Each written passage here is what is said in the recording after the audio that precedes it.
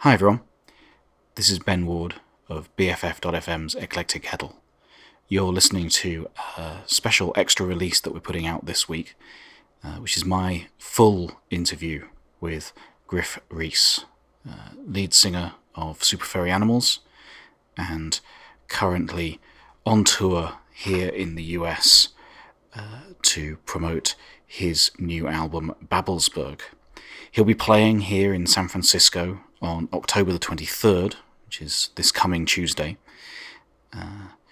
And we played parts of this interview live on Eclectic Kettle on October 16th.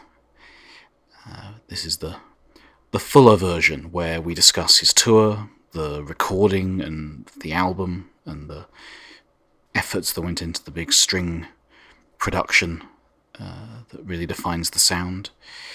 We reminisce about his previous appearance at the chapel that he remembers well, and also discuss his recent, more politically pointed songs about Brexit and the National Health Service in the UK, touch on his songwriting philosophy and motivations, and inevitably get a bit stuck in on Brexit as we despair.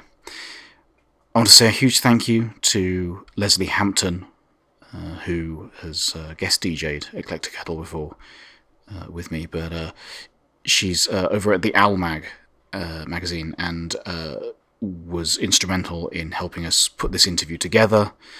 You can check out theowlmag.com for their show previews and other coverage.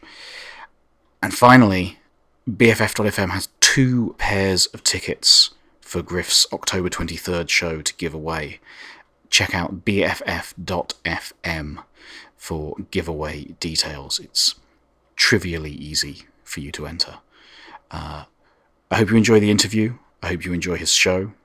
Remember, the album is Babelsberg. It's out now. And you can listen to more great community radio here from the heart of San Francisco at BFF.FM.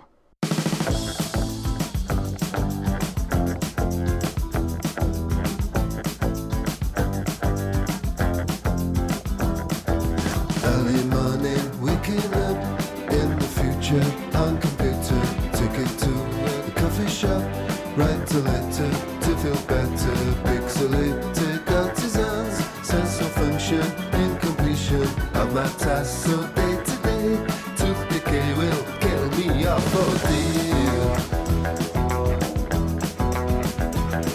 Oh dear. Oh dear.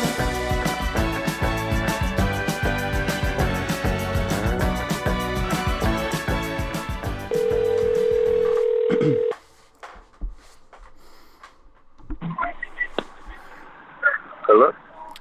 Hello, Gruff. Hello. Hi, it's Ben Ward from BFF.FM here.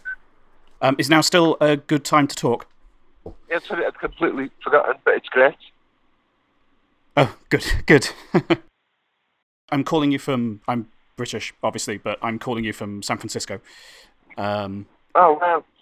Easy.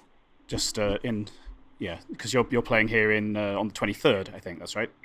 Yeah. Okay. And you're in DC now? Yeah, we on the way to DC. We've just driven past Baltimore, and I'm sat in the van, and we're heading down the road to Washington, and we were just discussing the Washington anti-grid system. How long have you been on tour now? Is it just about a week over here? Yeah, we've been in North America about a week. We did a couple of Canadian shows, and we're just heading down the East Coast, and then we're going to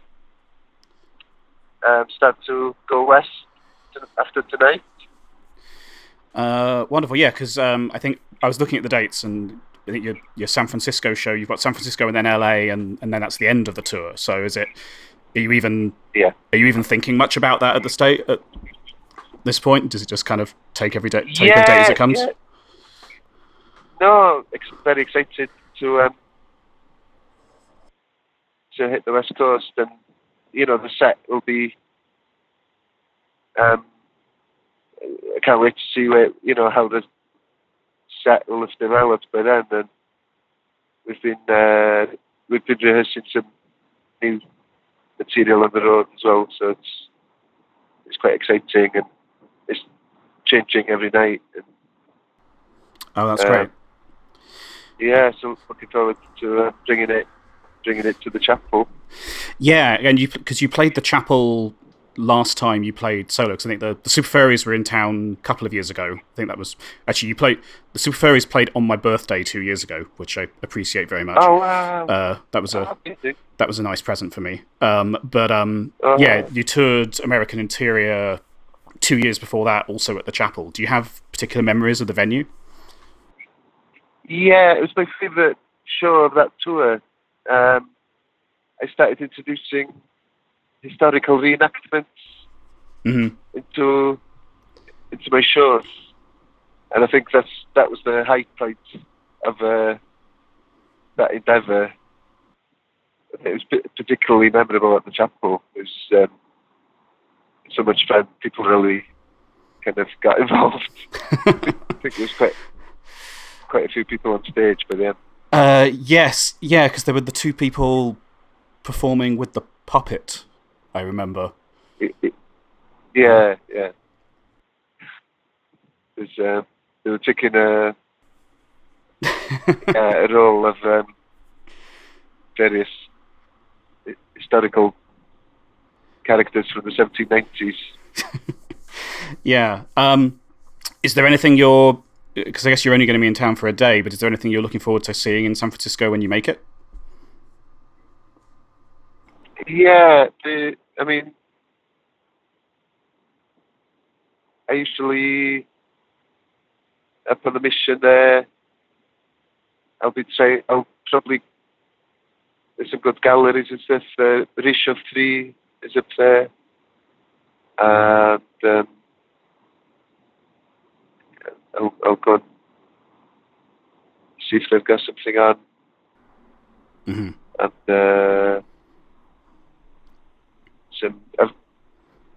And lots of interesting things in that area.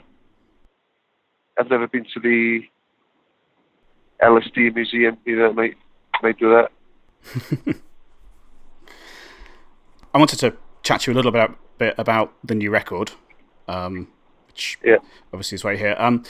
One of the things, listen to it a lot. I really love it. One of the things that really struck me is you've got a very recognizable voice and songwriting style. Something I really admire is that each of your solo records over the years has a pretty unique vibe. There's some, they really seem to stand out from one another. This one's been really widely praised for the string arrangements and the evocative sort of sounds of the sort of 60s of sort of Serge Gainsbourg and Scott Walker and Lee Hazelwood kind of all wrapped up in that production. Do you approach each project with an intention to find something that's so new and different? Yeah, inevitably. It's something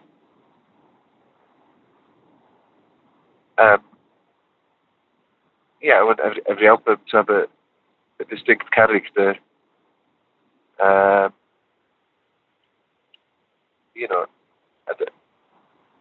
suppose my ambition with this record is to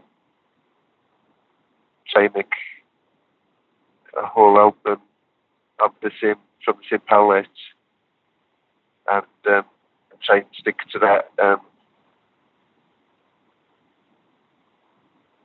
not kind of go off on too many tangents. Mm-hmm. In a way. That's my downside in the studio. Is I get overexcited, but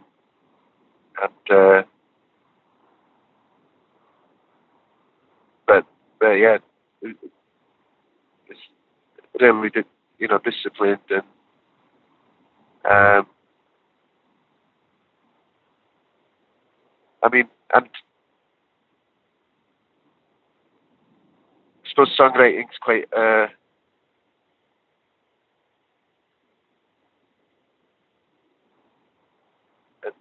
slow-moving medium. So, I'm worried about writing the same song over and over again. So I try and find a way of keeping it new for myself, at least.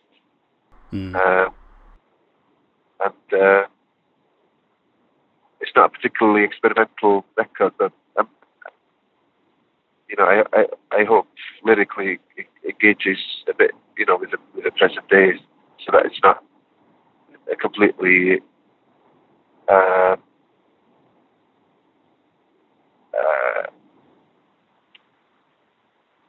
a,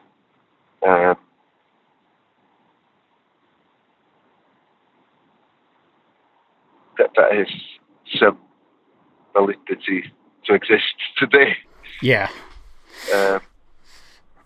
Yeah, because it has this sort of slightly darker, bleaker lyrical themes throughout it than have jumped out of your previous records. I was actually back home in the UK a few weeks ago, and I caught a little bit of your interview on the BBC with Mark Radcliffe, and he you remarked there, talking a little bit about how he sort of said, "Oh, it's a darker record," and you pointed out that actually with the arrangements, with the strings, it comes out sounding actually quite uplifting and optimistic. When you started, did you have any idea you wanted it to end up like that? Was it working with Stephen McNeff that revealed that to you? Did you have to be persuaded to go in that direction, or did it sort of reveal itself to you? Yeah, I mean, when I was recording it, I didn't have I just got a call from a producer called Ali Chant in Bristol, who I'd recorded with previously, and he just mentioned, if I wanted to make any recordings, his studio's being knocked down. Yeah. In a few weeks, and so I'd played some of this material with Cliff and Steve, who plays on the record, on the previous tour, and Oshan has played piano on my previous two albums now, and we rehearsed a bunch of songs that had been put together. I went to the studio for a few days, and it was always my intention to add a certain amount of arrangements, but coincidentally, I was working with a composer called Stephen McNeff. I was writing some lyrics for him for a different project, and I sat in on one of the recording sessions, which was incredible, and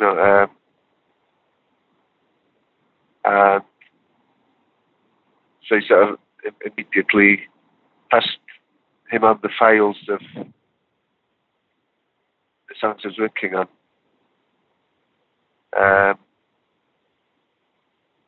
But in a way, because there was no schedule or pressure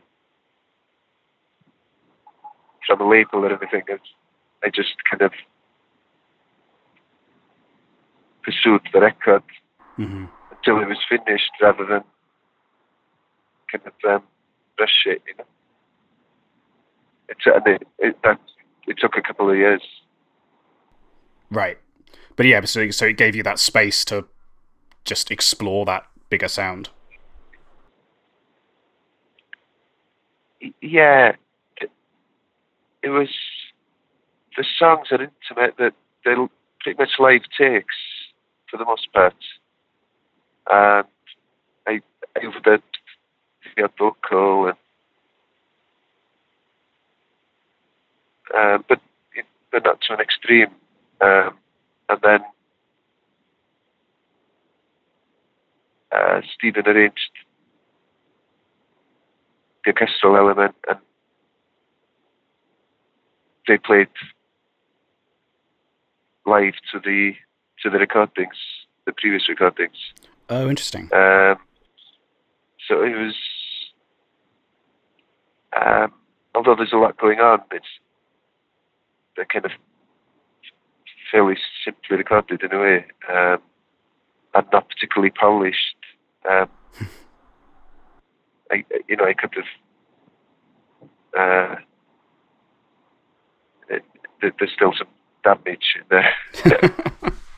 That's really interesting, because I was going to ask. This might not be much of a question now, but I was going to ask, given that you're now back on tour and you're not going to fit a 72-piece orchestra into the chapel, although I would like to see that, whether there's been any sort of change to the music or evolution of what you're doing, sort of scaling it back down again to play it as a tour, because you're touring with a band this time. Yeah, it's the same band that played on the record. There's Cliff Skurlock on drums, Osian Gwynedd on piano, Steve Black on bass, and that's the core of the album. I mean, they've allowed us things in the mix, and I suppose the challenge with mixing the album was fitting a symphony orchestra into what are kind of very intimate songs, intimately recorded songs, and so we had to kind of tone down the scale of it sometimes. So it sounds remarkably full. Osian's piano parts kind of fill the space, and to the point where we don't need any kind of canned, canned orchestral stuff or anything. So and it's continuing to evolve. It's we're stretching out different bits and editing others. I've rarely been able to play my studio's album live. Immediately after recording them, but because of the kind of live nature of the recording, it really lends itself to playing live. And, there wasn't much studio trickery on this particular record, as opposed to my other records. I'm not going to have a lot of studio experiments. That makes sense. And so, do you feel that the live sound goes back to sort of more resemble some of those original sessions, or does this sound like something altogether new? No, they're very similar to the original sessions. I think we're going to try and release those early versions at some point in the future, because they do sound great and completely different, and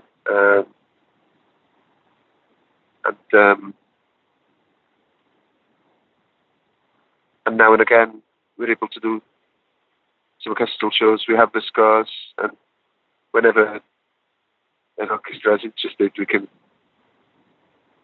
do an orchestral version. Right, because you played it in Manchester not long ago, right?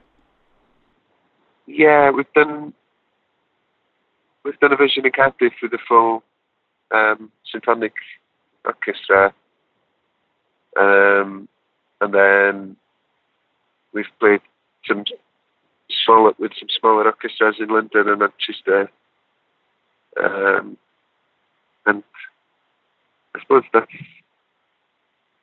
yeah, we have those manuscripts now, and if anyone's got an orchestra, call us up. We will put out the call. Oh, that's wonderful. I want to ask you about a couple of other pieces of music you've put out fairly recently. Yeah. Because so one of the things over your career and history with the Sufos and everything, like you've grown into writing songs with clearer and clearer sort of social commentaries. I've been thinking a lot about Presidential Suite recently with Brett Kavanaugh and Ken Starr in the news. But it's in the last couple of years you've written I Love You, and recently you put out No Profit in Pain, which strike me as being a step into writing songs with a sort of really overt political message. Was there something that drew you into that specifically, or artists that inspired you to be more direct? Did that just happen? With I Love You, I just happened to write the song. I mean, it's a really bad play on words. And but I thought there was a song there, and sometimes when you have a lyrical idea, a simple lyrical idea, the song can write itself almost in a very short amount of time. Mm-hmm. If you run with an idea, and it was just one of those kind of stupid songs that I was able to write in a few minutes, and then I'd had kind of no intention of writing it, you know. And I think that's, you know, there's a lot of downsides to, you know, streaming services, obviously. But I mean, one of the more interesting aspects of it is that you're able to release music almost immediately. Mm-hmm. And there was a referendum going on, and very little engagement in the referendum from my peers, I think, or from, you know, because it was a kind of referendum whose agenda was being set by, you know, by conservative politicians and right-wing politicians, and understandably, a lot of sane people just didn't want to touch it, you know. Mm-hmm. So I was also worried that there was very little engagement from. So the thing I really appreciated about you recording that song, because I watched the referendum happen living over here in the US, and I mean, I went and registered to vote. I voted in it. My constituency is back in Cambridge, and but it was really brutal watching that happen from so far away and feeling even more disconnected from, you know, trying to stand up for, you know, standing up for the sort of principle of being in Europe, and, you know, for all of it has some flaws as an institution and so on, but absolutely, yeah, but that actually being closer to our continental neighbours is actually a good thing. And watching the campaign, the thing which really upset me was that you had all these voices who were anti-Europe and angry and active, and then you had a whole load of voices that were just sort of passive, and there were very few people standing up to actually say Europe is good. It was kind of like, it was this idea of like, we should leave or we should just shrug our shoulders. There was very few people saying, let's actually be proactive about this. And yeah, I felt that there was nobody making a cultural argument, Mm-hmm. and that the kind of set tone was by, by people leading the Remain campaign was kind of playing along with a kind of anti-European xenophobia, to the point where the song seems almost confrontational,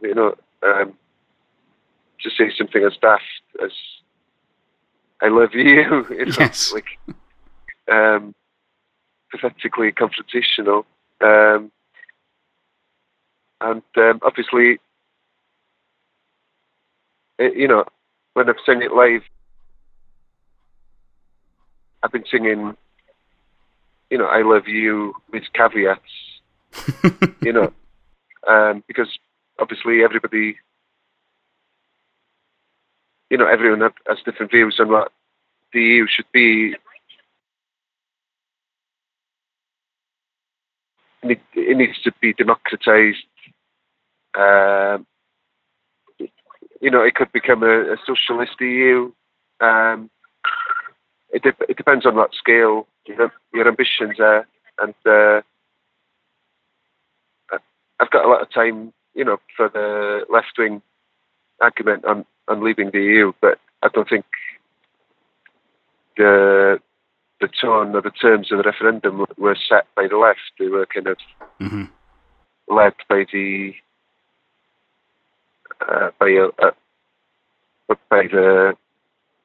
hostile right-wing media,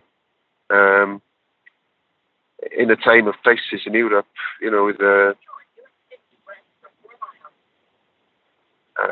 big crisis with a movement of people from war zones in the Middle East and Northern Africa that were partly caused by European intervention in the first place, and Yeah. I kind of felt I kind of feel it's a really bad time to be leaving the EU. Yeah, I agree completely. With that song and with the NHS song, was it cathartic for you to put together those songs? Is it more motivated by trying to spread that message? Do you think of them as protest songs in that sort of classical sense? I mean, I don't think I'm a protest songwriter in particular. I sort of write about, I'm motivated by melody and rhythm and wordplay and and occasionally politics, affects my daily life, and I write, they'll creep into song. I was sort of commissioned to write a song to celebrate the 70th birthday of the NHS, and it's had a profound impact on my life. Yeah. And it was a kind of commission request that would be impossible to turn down, to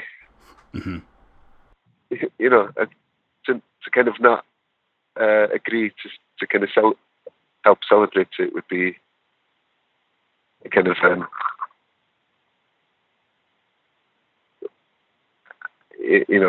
wasn't a kind of option for me. And but I mean, having said that, I only wanted to do it if a decent idea came of it, and I played around with some ideas, and something came quite naturally, and so I was kind of happy to do it, and I thought the song was valid in that I think I would have written it anyway. In a way, it would have been it would have been slightly less explicit, maybe, but I don't know. But it felt justified to have some kind of justification of existing. Yeah. But again, I like these kind of flippant songs that I can kind of release and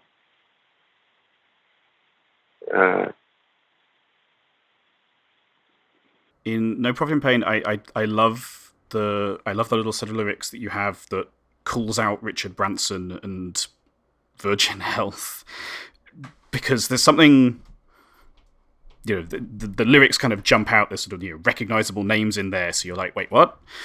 But it's the fact that you're referring to this very sort of nuanced and not very well known, not well publicized threat to the NHS with the sort of shadow privatization, and the fact that you managed to highlight that in that sort of lyrically playful way. I admire that a lot. Weirdly, we've just passed an ambulance here in DC that's broken down and is being picked up by what do you call those pickup trucks? By a tow truck. Mm. Cliff to my left was just commenting, I hope there's no one in the ambulance. The sirens were still flashing. Oh. I hope they're okay. Yeah, that's calamitous. I don't want to take up too much more of your time, but if I could just ask a couple more things just to sign off. Yeah. I was going to ask, is there a particular, going back to Babelsberg, is there a particular favourite track on the album that you'd like us to play on the radio show on Tuesday night? Yeah, I don't know, maybe I haven't heard Oh Dear on the radio. I'd be intrigued to hear what the third track, Oh Dear, sounds like. All right. Would you be kind enough to introduce it? Okay. My name is Gruff, and I'm going to introduce you the song from the LP Babelsberg. It's called Oh Dear. That's great. Thank you so much. It's been a real pleasure to talk to you. Thank you. Thank you so much for taking the time. No, thank you. It means a lot to me. So, Super Furry Animals was the very first live show I ever went to in my life. When I was 16, my dad took me. Wow. So it was would have been the Gorilla tour at the Cambridge Corn Exchange, and incredible. It was a really good first show, but I feel like I owe a great deal of my love of music to you and your band. So to get to talk to you is like a real honor for me. So thank you so much. Thank you very much. It's mind blowing. Thank you very much. And yeah, I love the Corn Exchange. Yeah, and, I saw so for a small city. I saw so many good shows there growing up. Yeah, punched above its weight. Yeah, I think we played there 3 or 4 times. Well, thank you again. I hope you have a great show in DC. Thank you. I'll try and come and say hi when you're here in SF. I'll try and catch you. Fantastic. Try and catch you at the merch table. Thanks so much. I'll check out the show if it's on the internet, isn't it? Amazing. Well, great to talk to you. Have a great day. Have a great show. And you, thanks so much. Okay, take care. Thank you. Okay, bye now.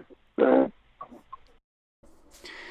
That was Gruff Rhys in conversation with me, Ben Ward, from BFF.FM's Eclectic Kettle.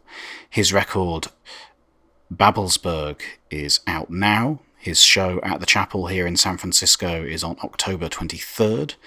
You can check out bff.fm to win one of 2 pairs of tickets that we're giving away for that show. Thank you again to Leslie Hampton at the Owl magazine for helping set this up. And you can tune in to more episodes of Eclectic Kettle by swinging by bff.fm/shows/Eclectic Kettle to listen to our archives, or we're broadcasting live at 8 p.m. every Tuesday night. Tune into bff.fm, stream it online anytime for great local community music radio here from the heart of San Francisco. Thank you very much for listening. Have a great day.